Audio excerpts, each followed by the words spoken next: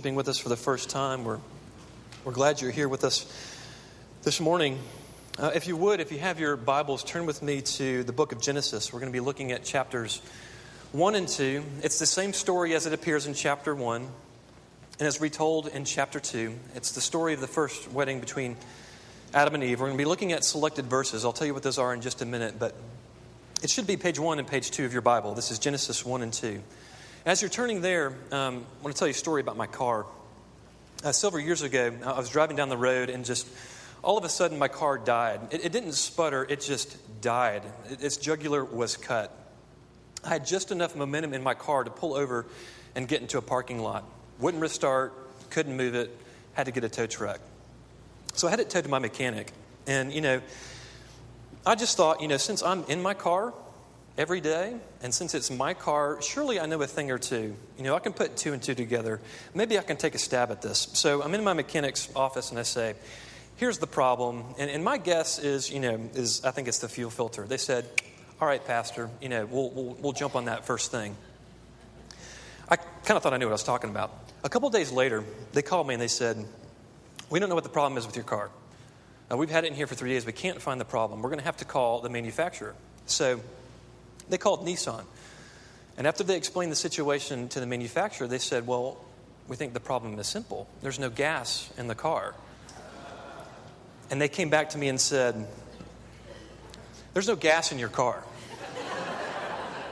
The problem was my gas gauge broke. My gas gauge was somewhere between a quarter and half a tank. And I thought, and we all assumed, I had plenty of gas in the tank. But there wasn't. I learned two things that day. Number one, I make a lousy mechanic, okay? As a consumer, as one who drives his car every day, just because I drive my car, I know it, doesn't make me a good mechanic. But here's the other thing. Manufacturers make the best mechanics. Why? They built the car. They put it together. They know it backwards and forwards. Manufacturers make the best mechanics. Now this morning we're looking at the topic of marriage. And rather than consulting a mechanic, and rather than consulting consumers, wouldn't it be wise of us this morning to consult the manufacturer, the one who made it, the one who knows it backwards and forwards? After all, did we create marriage? Is this just a social institution we just thought of? No. The Lord created this. He manufactured it. So we would be wise to go to Him. So let's do so this morning. We're going to look at Genesis chapter 1, verses 27, 28, and 31. And then we're going to jump to chapter 2 and look at verses 18 through 25. Your bulletin is lying to you. It says 24. And all the cutting and pasting, we left out verse 25. My apologies. We're going to go through verse 25. So it might be more helpful if you follow along in your Bibles. Genesis 1:27. This is God's word. So God created man in His own image. In the image of God, He created him. Male and female, He created them. And God blessed them. And God said to them, be fruitful and multiply and fill the earth, subdue it. Have dominion over the fish of the sea and over the birds of the heavens and over every living thing that moves on the earth. Verse 31. And God saw everything that He had made, and behold, it was very good. And there was evening and there was morning, the sixth day. Chapter 2, verse 18. Then the Lord God said, it's not good that man should be alone. I'll make a helper fit for him. Now out of the ground the Lord God had formed every beast of the field and every bird of the heavens and brought them to the man to see what he would call them. And whatever man called every living creature, that was its name.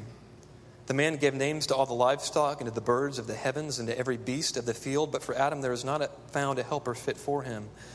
So the Lord God caused a deep sleep to fall upon the man. And while he slept, he took one of his ribs and closed up its place with flesh. And the rib that the Lord God had taken from the man He made into a woman and brought her to the man. Then the man said, this at last is bone of my bones and flesh of my flesh. She shall be called woman because she was taken out of man. Therefore a man shall leave his father and mother and hold fast to his wife, and they shall become one flesh. And the man and his wife were both naked and were not ashamed. Let's pray. Father, we know the stories. We know this tale. probably better than most stories in the Scripture. But Lord, isn't this true? The truths are always ever before us. They're right in front of us. They're right underneath our noses. But in spirit, unless you give us eyes, unless you awaken us, unless you draw us to yourself, we'll miss it. And so, Spirit, now we've again wandered into your territory. We are underneath your word, and we would ask that it would be that double-edged sword that would pierce our hard hearts, cause us to see ourselves as we truly are, but more importantly, Father, cause us to see you as you truly are, the one who has loved us with an everlasting love, the one who has been gracious and kind and merciful. In Christ's name we pray. Amen. There's a story about a famous football coach of the Green Bay Packers. His name is Vince Lombardi. Okay, if you don't like football, you may not have heard that name, but when you win the Super Bowl, this guy's a pretty big deal. When you win the Super Bowl, you just don't win a trophy, you win the Lombardi Trophy. Okay, this guy's pretty important in the world of football. And there's this tradition that Coach Lombardi would do at the beginning of every spring camp. Okay, so here's how this would look. Super Bowl's played, the winner is named champion, all the players go home, right? A couple months later during the summer, all the coaches call the players back in for training camp, right? And so, it's been a couple months since they've seen each other. They're getting their gear back on. They're catching up. There might be new players on the team. Everybody's in the locker room together. There's lots of conversations going on. And as the story goes, Coach Lombardi doesn't just kind of sashay into the locker room. The doors burst open. All the coaches walk in and surround the players. Coach Lombardi walks in, whistle around his neck, football in one hand, clipboard in the other, and begins pacing in front of the men. What he's subtly communicating is I'm about to talk, so you need to stop. Right? Conversations begin to die down. Players taking a knee, some sitting on a bench. Finally, he stops pacing, and he turns and looks at the men. And this is how the legend goes. Every year, he would begin spring training camp this way. He looks at the men and says, "This is a football." Now, why is that silly to us? Because if you're playing for the Green Bay Packers, obviously you know what a football is by now. If you don't, you're in the wrong place and you're in the wrong business. What is he getting at? What's Coach Lombardi getting at? Because he's onto something. Isn't this true? Don't we as human beings, don't we have this proclivity, this nature to take things that are very simple and make them complex? Right? Football's very complex. Coach Lombardi was coming in and saying, look, we're not going to make this complex. We're going to focus on the basics. And here's one of the basics.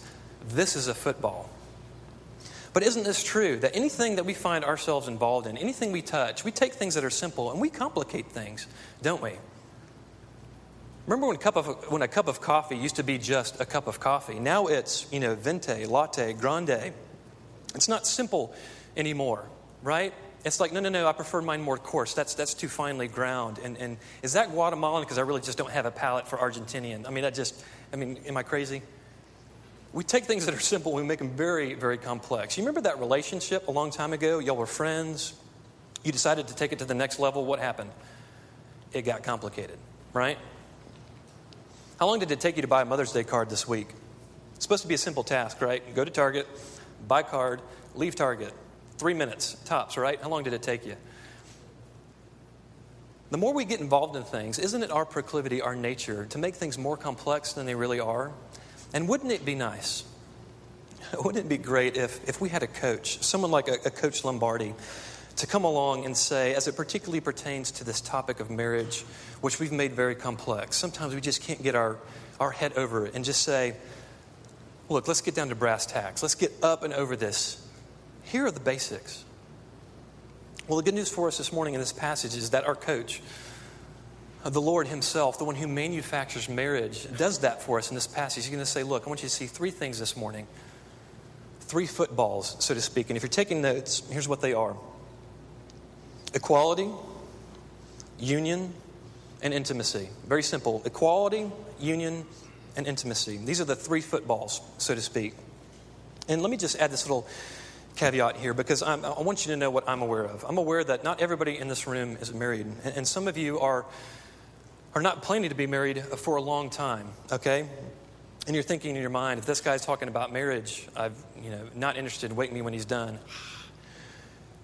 Let me just say this as a caveat. if you love the Lord, it's important for you at whatever stage of life you find yourself, whatever social status, marital status you are, whatever age you are, it's important for you to understand what marriage is. Why? Because when the Lord describes his relationship to us in Scripture, he uses bridal imagery. And this is for everybody to understand. So you may live your whole life and you may never be married. But here's what you need to understand. When God describes his relationship to his people, he describes it in terms of him being a groom and we, his people, not individuals. Guys, you don't have to freak out about this. Guys, I'm not calling you a bride, but we collectively as a people of God, we are treated like a bride. We are given great gifts. And so regardless of your marital status, we all need to have an understanding of what marriage is because that's how God interacts with us. He uses bridal language. Okay. That being said, the three footballs of marriage: equality, union, and intimacy. Let's start with equality. Look with me again at verse 31 of chapter 1. Hear what the Lord says. And God saw everything that he had made, and behold, it was very good. And there was evening and there was morning on the sixth day. Now, a couple years ago, the belt on the bottom of my washing machine broke. A lot of my things are breaking right now. Sorry. The belt broke and it got lodged between some gears and it shredded it. So it being kind of a new washing machine, I had to go find a new belt. Problem was nobody in Greenville had it, so I had to go up to Gaffney to get it. And as I'm sitting talking, with this repairman, he tells me, I've seen a lot of washing machines, and if you've got this model, I just want you to know that you've got a really good machine. Now, at first, I kind of find that ironic. I'm like, I'm here to getting it repaired. How good can it really be? But he said, there's some machines, and they clean clothes really well, but your machine, it's kind of head and shoulders above the rest. You should hold on to that one. So I thought, okay, this guy knows what he's talking about, right? He's an expert. And in the same way, listen to what the Lord is saying about these 6 days of creation. Remember what's happening. At the end of every day, he sings this song and he says, day one, at the end of day one, it's good. At the end of day two, it's good. At the end of day three, it's good. But something happens on day 6. What does he say? What does he sing? He says something different happens on this day. In the creation of Adam and Eve, created in his very image, he says, oh, this is very good. This is not just good. This is head and shoulders above the rest. This is beautiful. This is awesome. Why? Because there's nothing else in creation that's built to bear his image, that's meant to look like him, to act like him, to rule and subdue like him. There's nothing else like it, man and woman. And he says, okay, they're not just good, but they're equally good. Look with me again at verse 27. So he's pronounced them good, but now he pronounces them equal. So God made man in his own image. The image of God, he created him. Male and female, both, he created them. That's what God says. But notice how later in this passage, in chapter 2, Adam agrees with this sentiment. Look with me in chapter 2, verse 23. Listen to what Adam says. Listen to him concur with the Lord. Then the man said, this at last is bone of my bones and flesh of my flesh. She shall be called woman because she was taken out of man. Now, what we can't see here in the English is some pretty cool things going on in the Hebrew. Follow with me here, nerd moment. In chapter 1, when God describes the difference between Adam and Eve, he calls them male and female. Okay, and in the Hebrew, in the original language, those are two separate words. They don't look alike. They sound different. They're opposite words, okay? Adam does something different in chapter 2. When he's describing himself and Eve, he doesn't use male and female. He uses a different word. He used the Hebrew word for man and the Hebrew word for woman. You know what those two words are? They almost sound exactly alike. It's ish and isha. Almost to say, look, I'm agreeing with what the Lord is saying here. Bone of my bone, flesh of my flesh. We're both created by God and created equally good in his sight. You know what's interesting is when Genesis was written, it was written to a group of people who were coming out of exile. Egyptian captivity, remember? The Egyptians, they're coming out of Pharaoh's land, and they'd forgotten who they were. And it was Moses' task to remind them of their primeval history. Who are you as a people? You know what's interesting is that none of Israel's neighbors during that time had an account for the creation of woman. The Egyptians, all their neighbors had accounts for the creation of man. But the Lord, through Moses, comes along and says, we're going to turn things on its head. When God created man and woman, he created them equally in his image. And when he sings over day 6, he sings this song of value. And man, it wasn't just good. It was very good. People in that day, this, cue record scratching, right? Who? Both male and female. Last thought. We need to camp on this for a moment. Notice where this value, this equal goodness comes from. Notice that Adam is not able to provide this for himself. Eve is not able to provide this for herself. Adam does not provide this for Eve. Eve does not provide this for Adam. Where do they get this value from? They get it from the Lord. It's a simple point. This value is derivative. It comes from the Lord. They can't create this in their own hearts.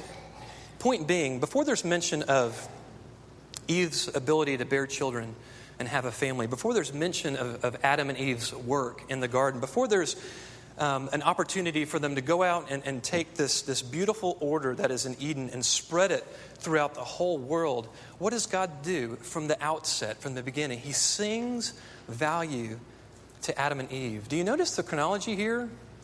And are you slightly uncomfortable with it? I mean, isn't that one of the most primal questions in each of our heart? Am I valuable? What am I worth? This is what's going on underneath the skin when we see people getting together and we weren't invited. It's a question of value. For some of us, this is the reason why we stay late after work, is because we're trying to increase our own value. You know what Genesis is saying in this passage? To you and to me and to those of us who are in marriage and even outside of marriage? The question of value has been answered to complete satisfaction. You want to know what the manufacturer thinks about you? He's smiling over you. He's going, there is nothing in creation more precious and more awesome than man and woman, for they were created equally good to bear my image. All right. What does that mean for you and I? If it's true then that this question of value is answered fully and completely by our coach, by our manufacturer, then what does that mean? I think one of the subtleties in our culture today is and sometimes it can even rear its head in the church, is that you're not valuable until you're married. Or perhaps if you have been married and you no longer are for whatever reason, that somehow you've lost some of your value. You hear what Genesis is saying to you this morning? Before you were married, while you were single, before you were even just a thought in your parents' eyes, the Lord is screaming complete and utter value and preciousness over you. In other words, there's nothing you can do to add to it. Becoming married and finding that soulmate does not increase your value, nor does the absence of it. Right? Husbands and wives, I want to consider you for just a moment. We still wrestle with this too, don't we? Sometimes it's the question behind the question. Why won't he voluntarily, or why won't she voluntarily spend time with me? I must not be what? Valuable. Why is he or she not responding to my romantic interest? Am I valuable? I don't feel like it right now. Do you hear what Genesis is saying to you this morning? That cup is already full. Do you hear it? The Creator, the manufacturer is saying, of all things in this world, nothing bears my image like you. There's nothing more precious than man and woman. And those are questions that our spouses can't answer for us.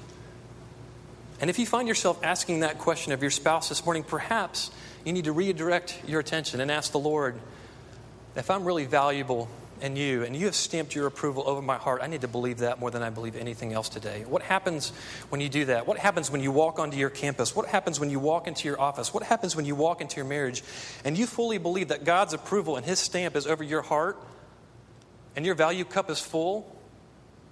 What is the sound of a blown up balloon being let go? That, right?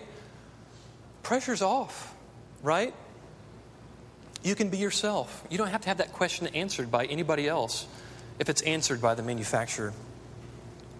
The second point I want us to consider is the second football, is union. And what we don't see because we're, 2 millennia after the fact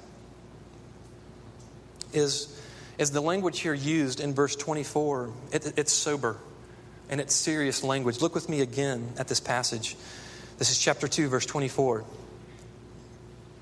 Therefore a man shall leave his father and his mother and hold fast to his wife, and they shall become one flesh. Around Christmas time, I forget which channel it is. It's like TBS or TNT. They recycle the Christmas story over and over, right? One after the other. It's just Christmas story, end to end. And it's the story of little Ralphie and the Red Ryder BB gun, right? Perhaps one of the most famous parts of that movie is, all the kids are at school and it's recess time. So they're all going out and playing in the snow. There's a foot of snow on the ground and there's boys and girls playing around the flagpole, right? You know where we're going? Everybody's laughing and giggling. They're trying to see, who's the bravest one there. And there's I dare you and then I double dare you. And they're trying to get someone to stick their tongue on the flagpole. Because if they do, it's going to freeze and they're going to be stuck, right? And then what happens? Remember that little guy? He chimes in amidst all the giggling, all the chatter, all the talking. And he looks at another boy and he says, I triple dog dare you. You remember what happens in the movie? This is brilliant. The giggling stops. The talking stops. Why?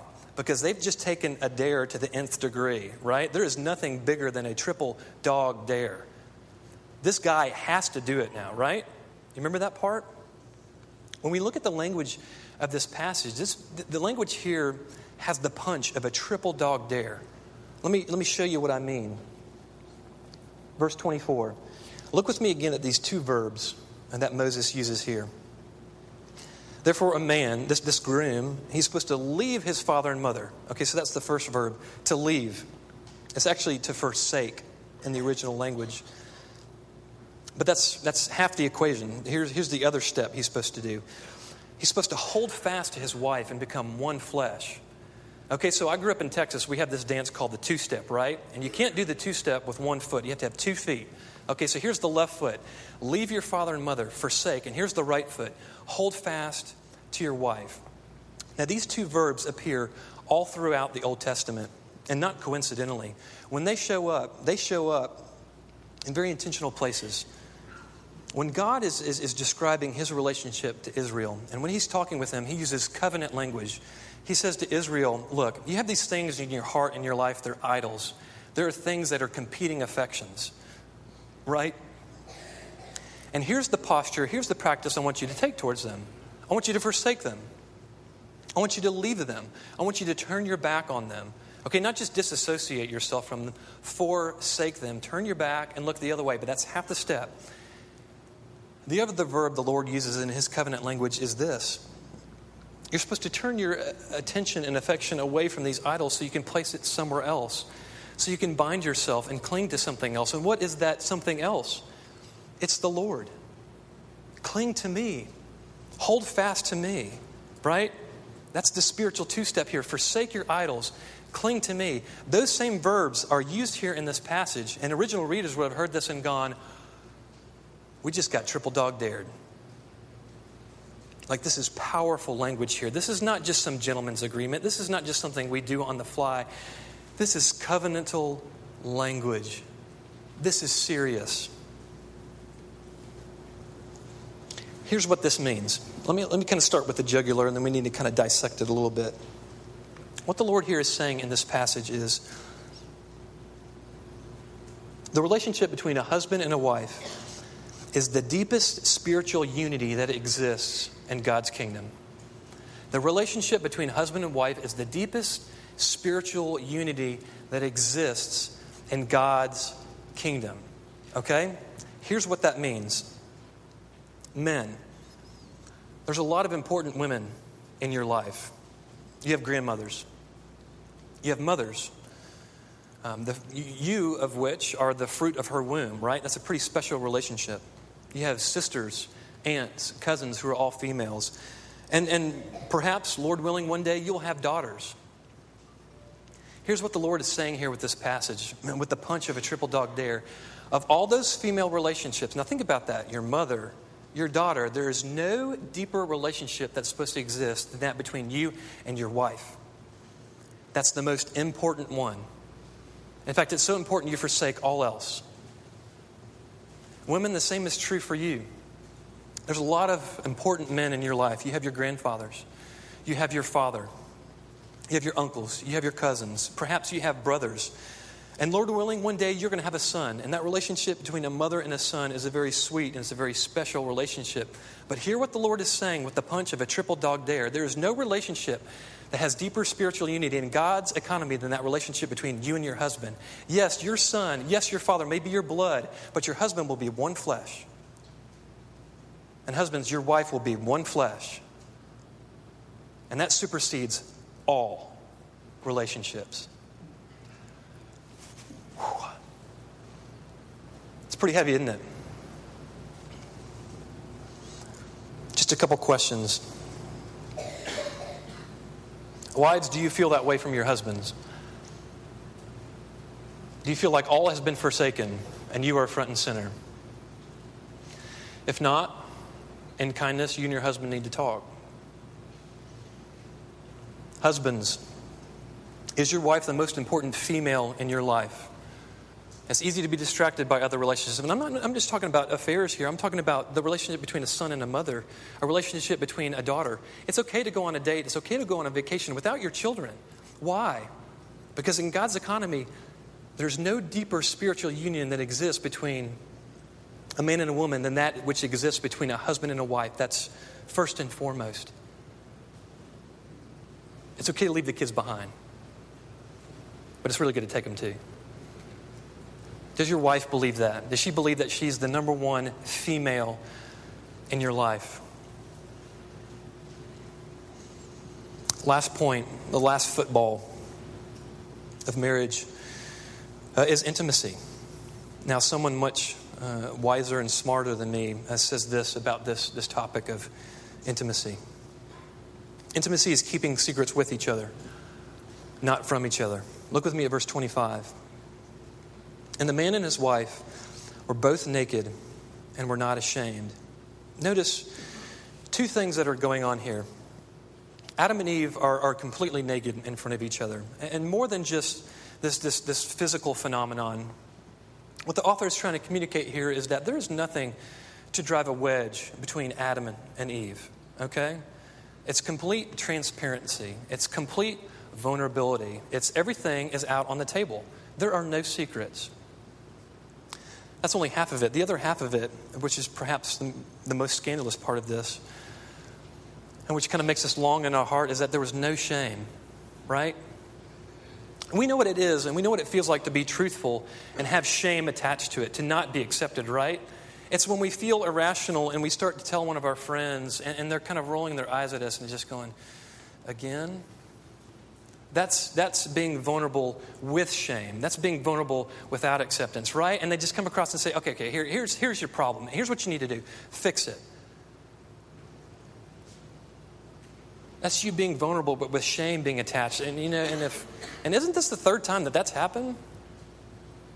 This is starting to really sound like a problem. You may want to get that looked at. That's being honest. That's being transparent, but with shame present. Adam and Eve, there was nothing to drive a wedge between them, and there was no shame.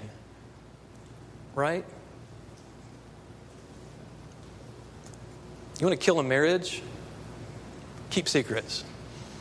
Not big ones. It starts with little ones. Don't share your fears. Don't share your insecurities. Don't share your worries, your anxieties. You'll hear your marriage, all of your relationships start to deflate. You want to kill a marriage? Bring shame. Bring condemnation. Avoid accepting the other person. Try to fix them. Tell them to hurry up. Don't sympathize. Bring shame to the equation. That'll kill it.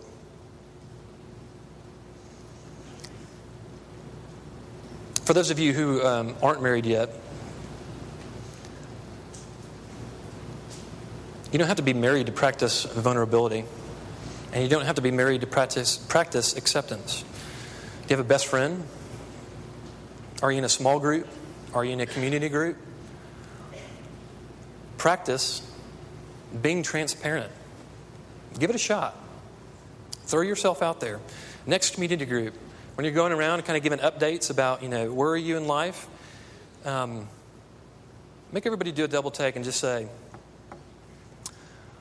I'm kind of having a hard time believing the gospel this week. Perhaps I've seen my anger take a form that scares me. And then if, truth be told, it probably scares my spouse. You don't have to be married to practice transparency. You also don't have to be married to practice acceptance, the avoiding of shame. When someone confesses something like that, don't try to fix them. You're not the fixer. Jesus is. Can you listen? Can you sympathize? Can you find something in your life that you may share in common? Can you raise your hand and say, anger? Oh man. Fear? Worry? Anxiety? And me too. What can we do for you? Doesn't your heart long for that kind of relationship? That's the way it's supposed to be between a husband and wife. That's the way it's supposed to be in relationships. Transparency without shame. I want to close with this. I suggested earlier that regardless of your marital status and regardless of your age in life, it's important for us to consider this topic and have an understanding of what marriage is, because this is the way in which God communicates his relationship to his people. Remember, it's bridal language. This is how God, the groom, Jesus Christ, interacts with us, the church, whom he calls his bride. Consider this. Genesis begins with a wedding. Revelation ends with a wedding. Genesis begins with a bride being presented before her groom. Revelation ends with a bride being presented before her groom. Genesis begins with a man and a woman, a bride and a groom standing before each other, completely open, completely transparent, completely honest, naked, and no shame. Revelation doesn't end that way. Do you remember how Revelation ends? Listen to what John says. There are no naked people at the end of Revelation. But he says, let us rejoice and exult and give him the glory. For the marriage of the Lamb has come, and his bride has made herself ready. It was granted her to clothe herself with fine linen, bright and pure, for the fine linen is the righteous deeds of the saints. Do you notice the difference between Genesis and Revelation? Now there's clothes. There's no more nakedness. This church, this bride, is clothed with what the writer calls the righteous deeds of the saints. And just for the sake of brevity, here's what one commentator says about these righteous garments. He says, these garments, the bride's righteous deeds, these are the groom's gift of grace. Right? We know what happens in Genesis 3, and if you don't, let me just be brief here and tell you. Adam and Eve were born in a state where there was no shame, no guilt, condemnation. But what did they do? They rebelled against God. They said, we think we can do things better. And they introduced this virus into the human race. We call this sin. We call it brokenness. We call it transgression against the law of God. And now there's guilt. And now there's shame. And now there's condemnation. And we would be stuck there if it weren't for one person. The writers of the New Testament called this the bridegroom, who is Jesus Christ. And here's what he does for the church. He says, I'm going to come and live a perfect life. I'm going to be spotless. I'm going to be clean. My clothes, so to speak, will be the brightest linen that you'll ever see. However, yours are tainted. They're dirty. You have judgment and wrath and guilt all over you, but I'll make you a deal. If you rest in me, I'll trade shirts with you. I will take your condemned, your guilty, your tarnished clothing, and you can have my bright, white, fine linen. So that when you stand before the God and you're completely honest, there's what? There's no more shame and no more guilt. Why? Because you've been clothed by the groom. This is what we mean, and we try not to speak in jargon, but this is what we mean when we say we rest in Jesus Christ. We can't provide those clothes for ourselves. Someone else has to do it. And so when we pray a pastoral prayer, we say, the reason why we can come in here is because in your eyes we are spotless. We are resting in Jesus Christ. Not in our own obedience, not in anything we've done, but what He's done. It sounds a little too good to be true, doesn't it? We don't stand naked. We stand clothed in the righteous robes of Christ. This is what it means to rest in Him. This is what it means to trust in Him. This is what it means to express faith and lean on Christ. I pray you do, and perhaps for some of you, maybe for the first time. I triple dog dare you. Let's pray.